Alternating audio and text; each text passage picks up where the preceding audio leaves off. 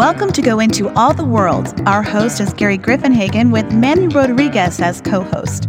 Jesus said, "Go into all the world and preach the gospel to all creation." We pray this program is a blessing and encouragement to you today. Well, thank you for joining us here today. Again, it is going to be a good year, Gary. Amen. It's going to be a great year. Well, listen, we're going to have it turns out our fourth program about success. And today I want to kind of look at 2 Corinthians 8 to start off. So if you have a Bible, go to 2 Corinthians 8. I'm going to read verses 1 through 7 and then comment about them. Here we go. Moreover, brethren, we make known to you the grace of God bestowed on the churches of Macedonia, that in a great trial of affliction, the abundance of their joy and their deep poverty abounded in the riches of their liberality. For I bear witness that according to their ability, yes, and even beyond their ability, they were freely willing, imploring us with much urgency that we would receive the gift and the fellowship of the ministering of the saints. And not only as we had hoped, but they gave first themselves to the Lord, then to us by the will of God. So we urged Titus that as he had begun, so he would also complete this grace in you as well. But as you abound in everything, in faith, in speech, in knowledge, in all diligence, and in your love, see that you abound in this grace also. Wow. That's pretty powerful. Let me make a couple quick comments. Think of what they said. In the liberality, they're giving liberally. Even though they were in deep poverty, even though they were deeply in affliction, it says, okay, they were willing and they were kind of like imploring Paul, take our gift. We want to give this gift to you. Wow. And they give themselves to the Lord first. It's not like, oh, let's take money because I'm a rich person. I'm just going to flout this thing. No, they gave themselves to the Lord first. And then they followed through on this gift. Now look what it says at the end there. It says, as you abound in everything, faith, speech, knowledge, and diligence, and your love for us abound in this grace too. So again, we're seeing, man, that God is encouraging people to give liberally and to abound in this grace, not back off, not say I have no money, not say I can't put anything in. We're abound. Right. Wow. So another powerful affirmation of giving liberally is in chapter 9, verses 6 and 7. Okay. But this I say, he who sows sparingly will also reap sparingly, and he who sows bountifully will also reap bountifully. So let each one give as he purposes in his heart. Amen. Come on. Not grudgingly or of necessity, for God loves a cheerful giver. And he does love a cheerful giver. You know, we mentioned a little bit about this scripture before, but think about this again. If you reap sparingly, or so to speak, you sow sparingly, you'll reap sparingly.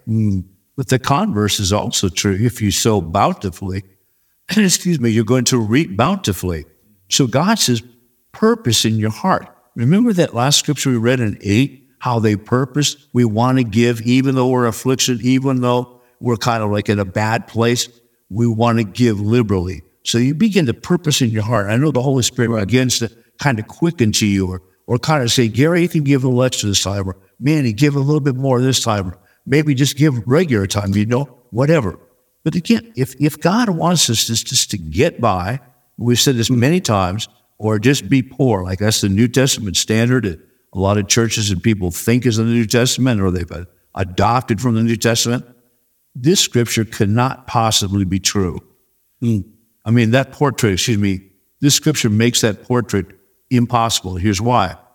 If you think the New Testament standard is poor or get by, when you see this verse, it says, he who sows bountifully will reap bountifully. Right. You couldn't reap bountifully if that wasn't the New Testament standard. Well, so in my mind, the New Testament standard that some people have made up is wrong. And this scripture blows it out of the water because it says, you're going to reap bountifully.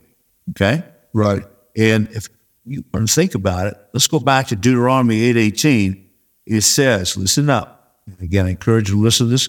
Again, we've gone from 2 Corinthians 8 and 9. Now we're back to Deuteronomy 18. It says, we should remember the Lord our God, for it is he who gives power to get wealth. Why? That he may establish his covenant, which he swore to you. So is God saying, I want to give you mansions and Mercedes to show off? No, I made a covenant with you, and I want to establish that covenant.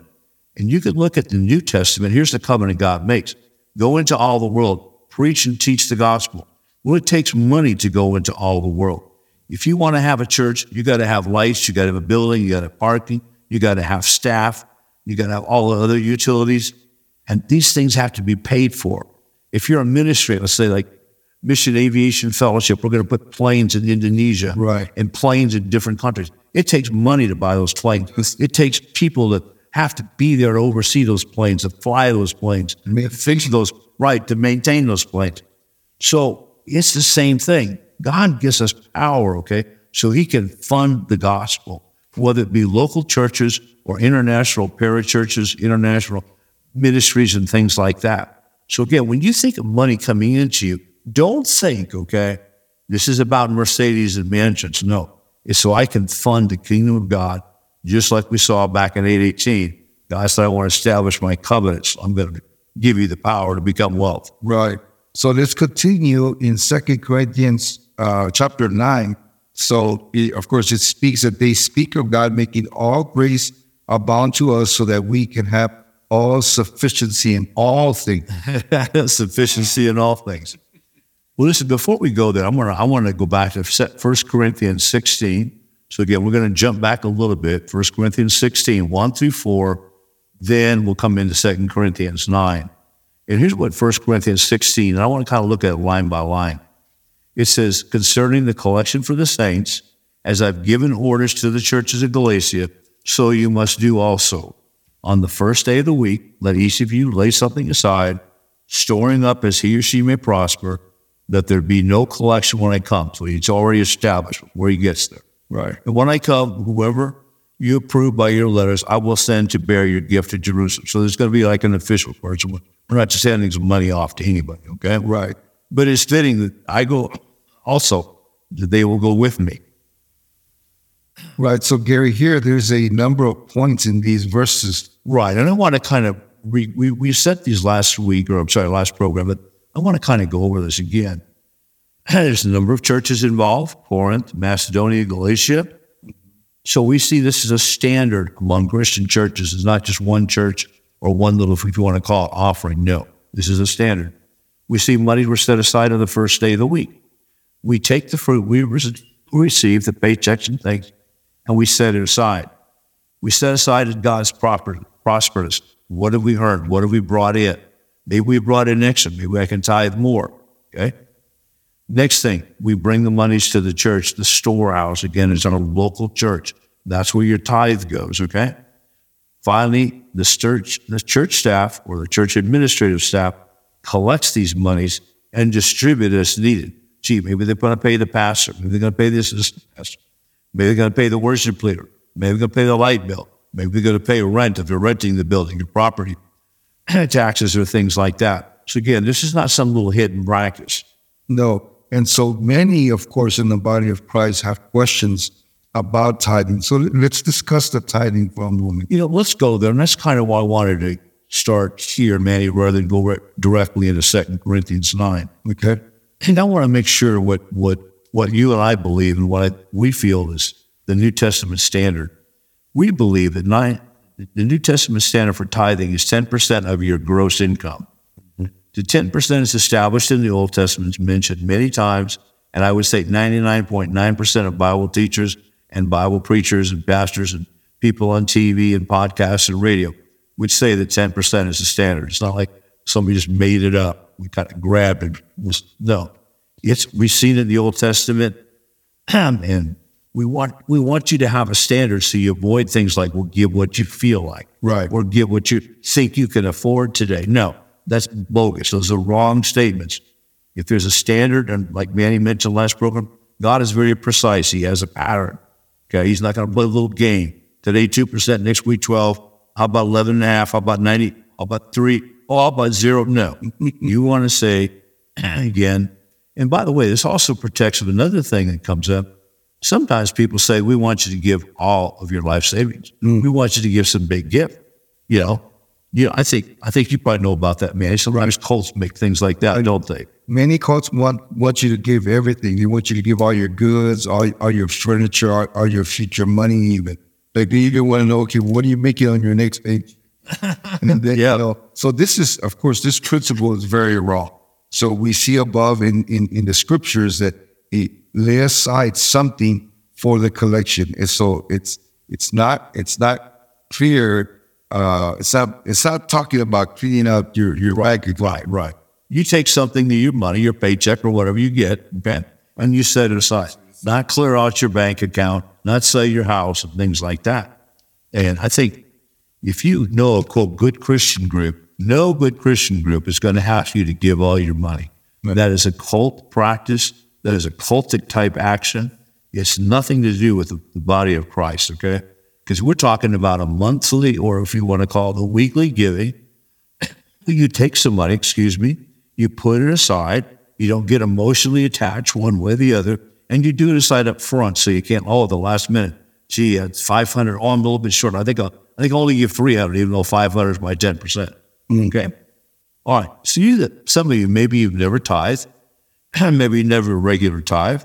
And again, may not want to encourage you to give 10% of the gross. And I'll talk about the gross and net in a minute.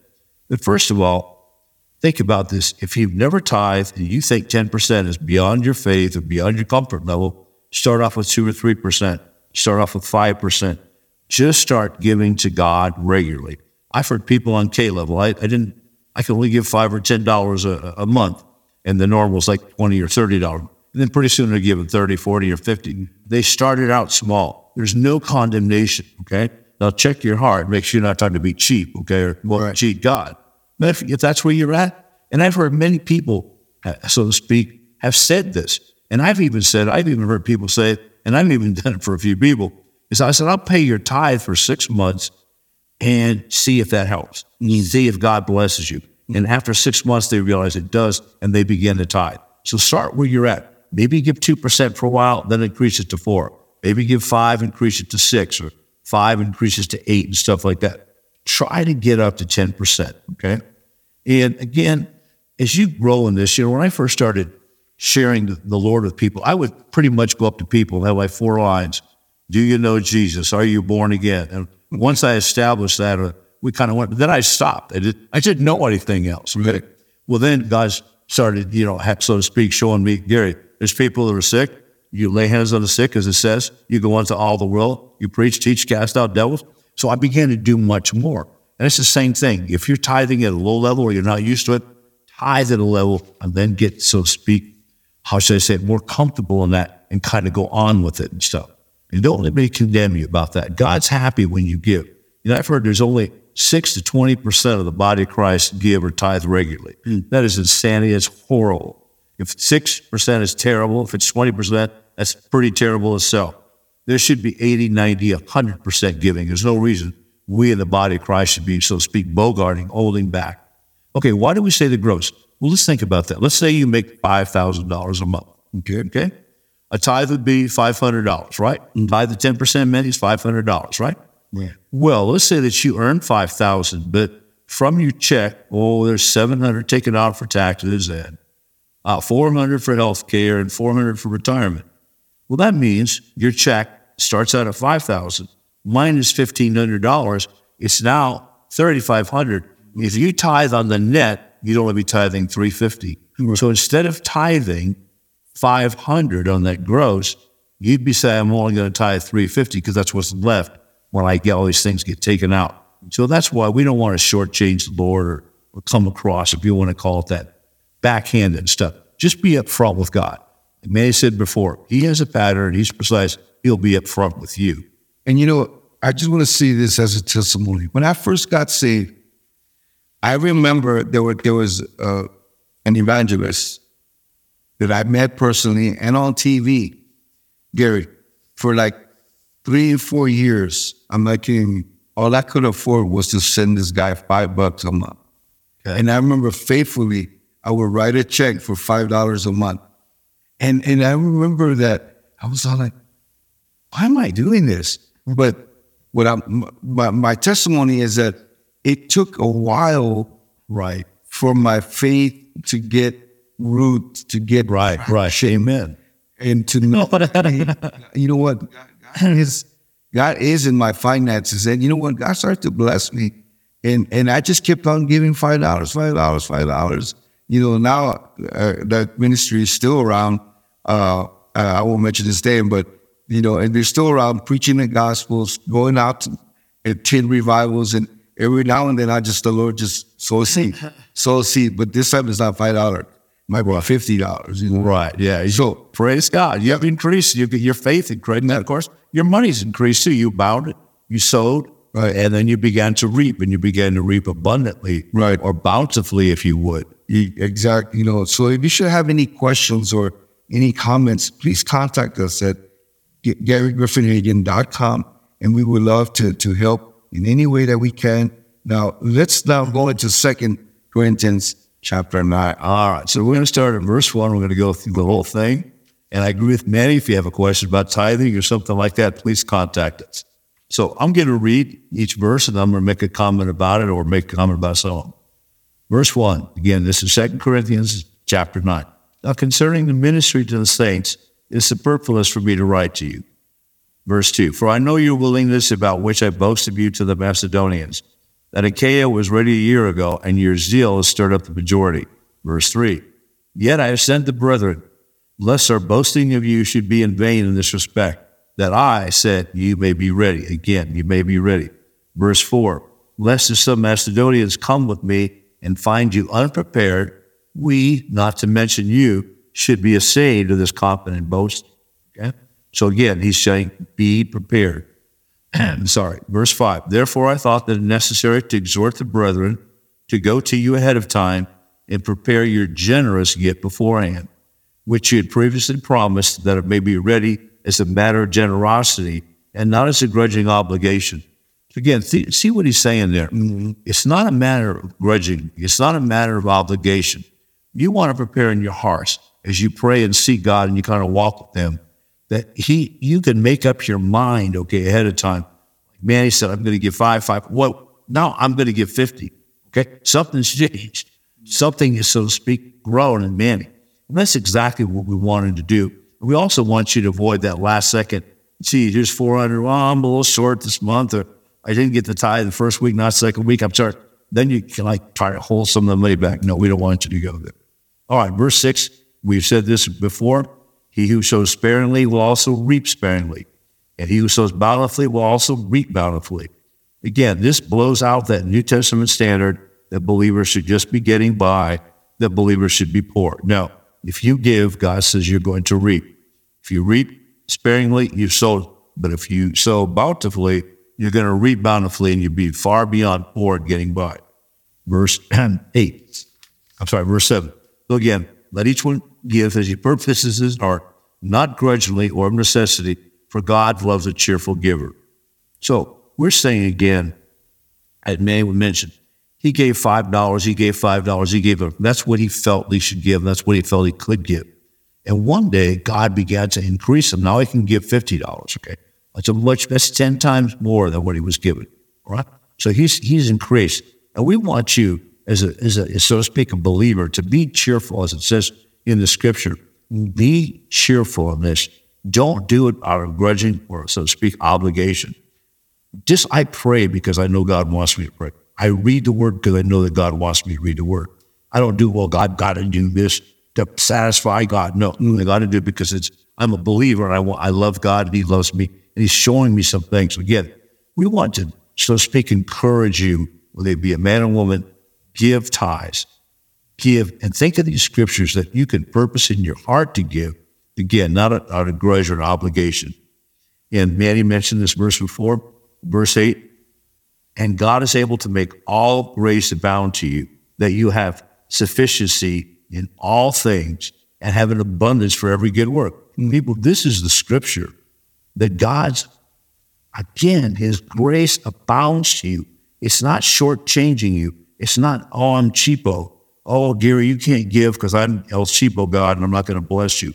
I might bless you with pennies, okay? I might keep you $5 per month for 25 years. No, you're not. I'm going to be there for a few years and I'm going to start giving 50. Praise God, okay? And it says you may have all sufficiency, not some, but all sufficiency. And you may be having abundance for every good work. Okay? Well, think about that. It's telling you that you can have an abundance for every good work. That's so good. This is a very great point here that we mentioned earlier, that God's standard is more than enough.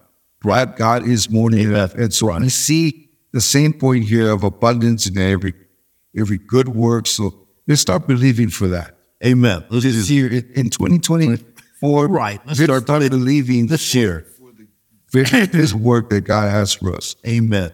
Well, listen, verse 9, it says, as is written, he's dispersed abroad, he's given to the poor, his righteousness endures forever. Well, think about that. He's given to the poor, his righteousness. And this is not talking about self-righteousness. This just means you order your life, and as you give, it produces righteousness all around you because you're constantly giving. You're constantly, so to speak, sowing in others' lives. Verse 10, now may he who supplies seed to the sower and bread for food supply and multiply the seed you've sown. So again, this verse speaks to me of a wonder that we will experience when we practice regular giving. God ministers to the giver. He ministers our daily needs, our sustenance, and he also multiplies the seed that we're giving. This results in a greater effect for the kingdom of God via multiplication.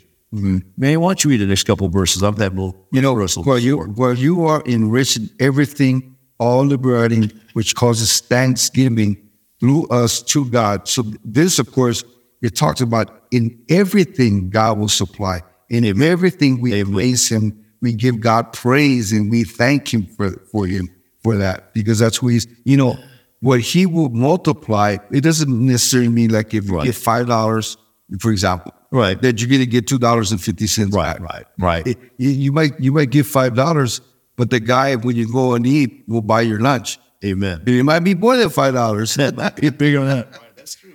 You know what I mean? So it's not necessarily got to be equate money, equate time, counseling. Right. It might be somebody say, you know what? I bought an extra pair of shoes, and I heard you wear the same size I do. Right. I'm going to give you a pair of shoes. Right. Shoes, and you're like, you know what? I've been thinking about that. I mean, our friend David, he went for this company. I think he got 5 or 6 pairs of shoes, 2 or 3 for him and 3 for his ex-wife. They even gave him some money or some shoes for his ex-wife. I'll read verse 12. For the administration of the service not only supplies the needs of the saints, but also is abounding through many thanksgivings to God. Think about what these last verses said. As people give, it abounds to thanksgivings to God. People are thanking God. Like Manny said, people are praising God because people are giving. So that's a good exhortation for us to give. Manny, why don't you read 13? So, through the part of this ministry, they glorify God for the obedience of your confession to the gospel of Christ and your liberality sharing with them in all mention. Wow. So the obedience of the Corinthians here, when they collected the collection, it was tangible. It was they were like, there was evidence of God's goodness and his grace. So they glorified God. Right. It was evidence or belief that there's a God. Evidence and belief in the gospel. I'm going to give because this is the God that saved me or gave his son to save me. And again, let's say it's going to abound back to me. They acted on it. There you go.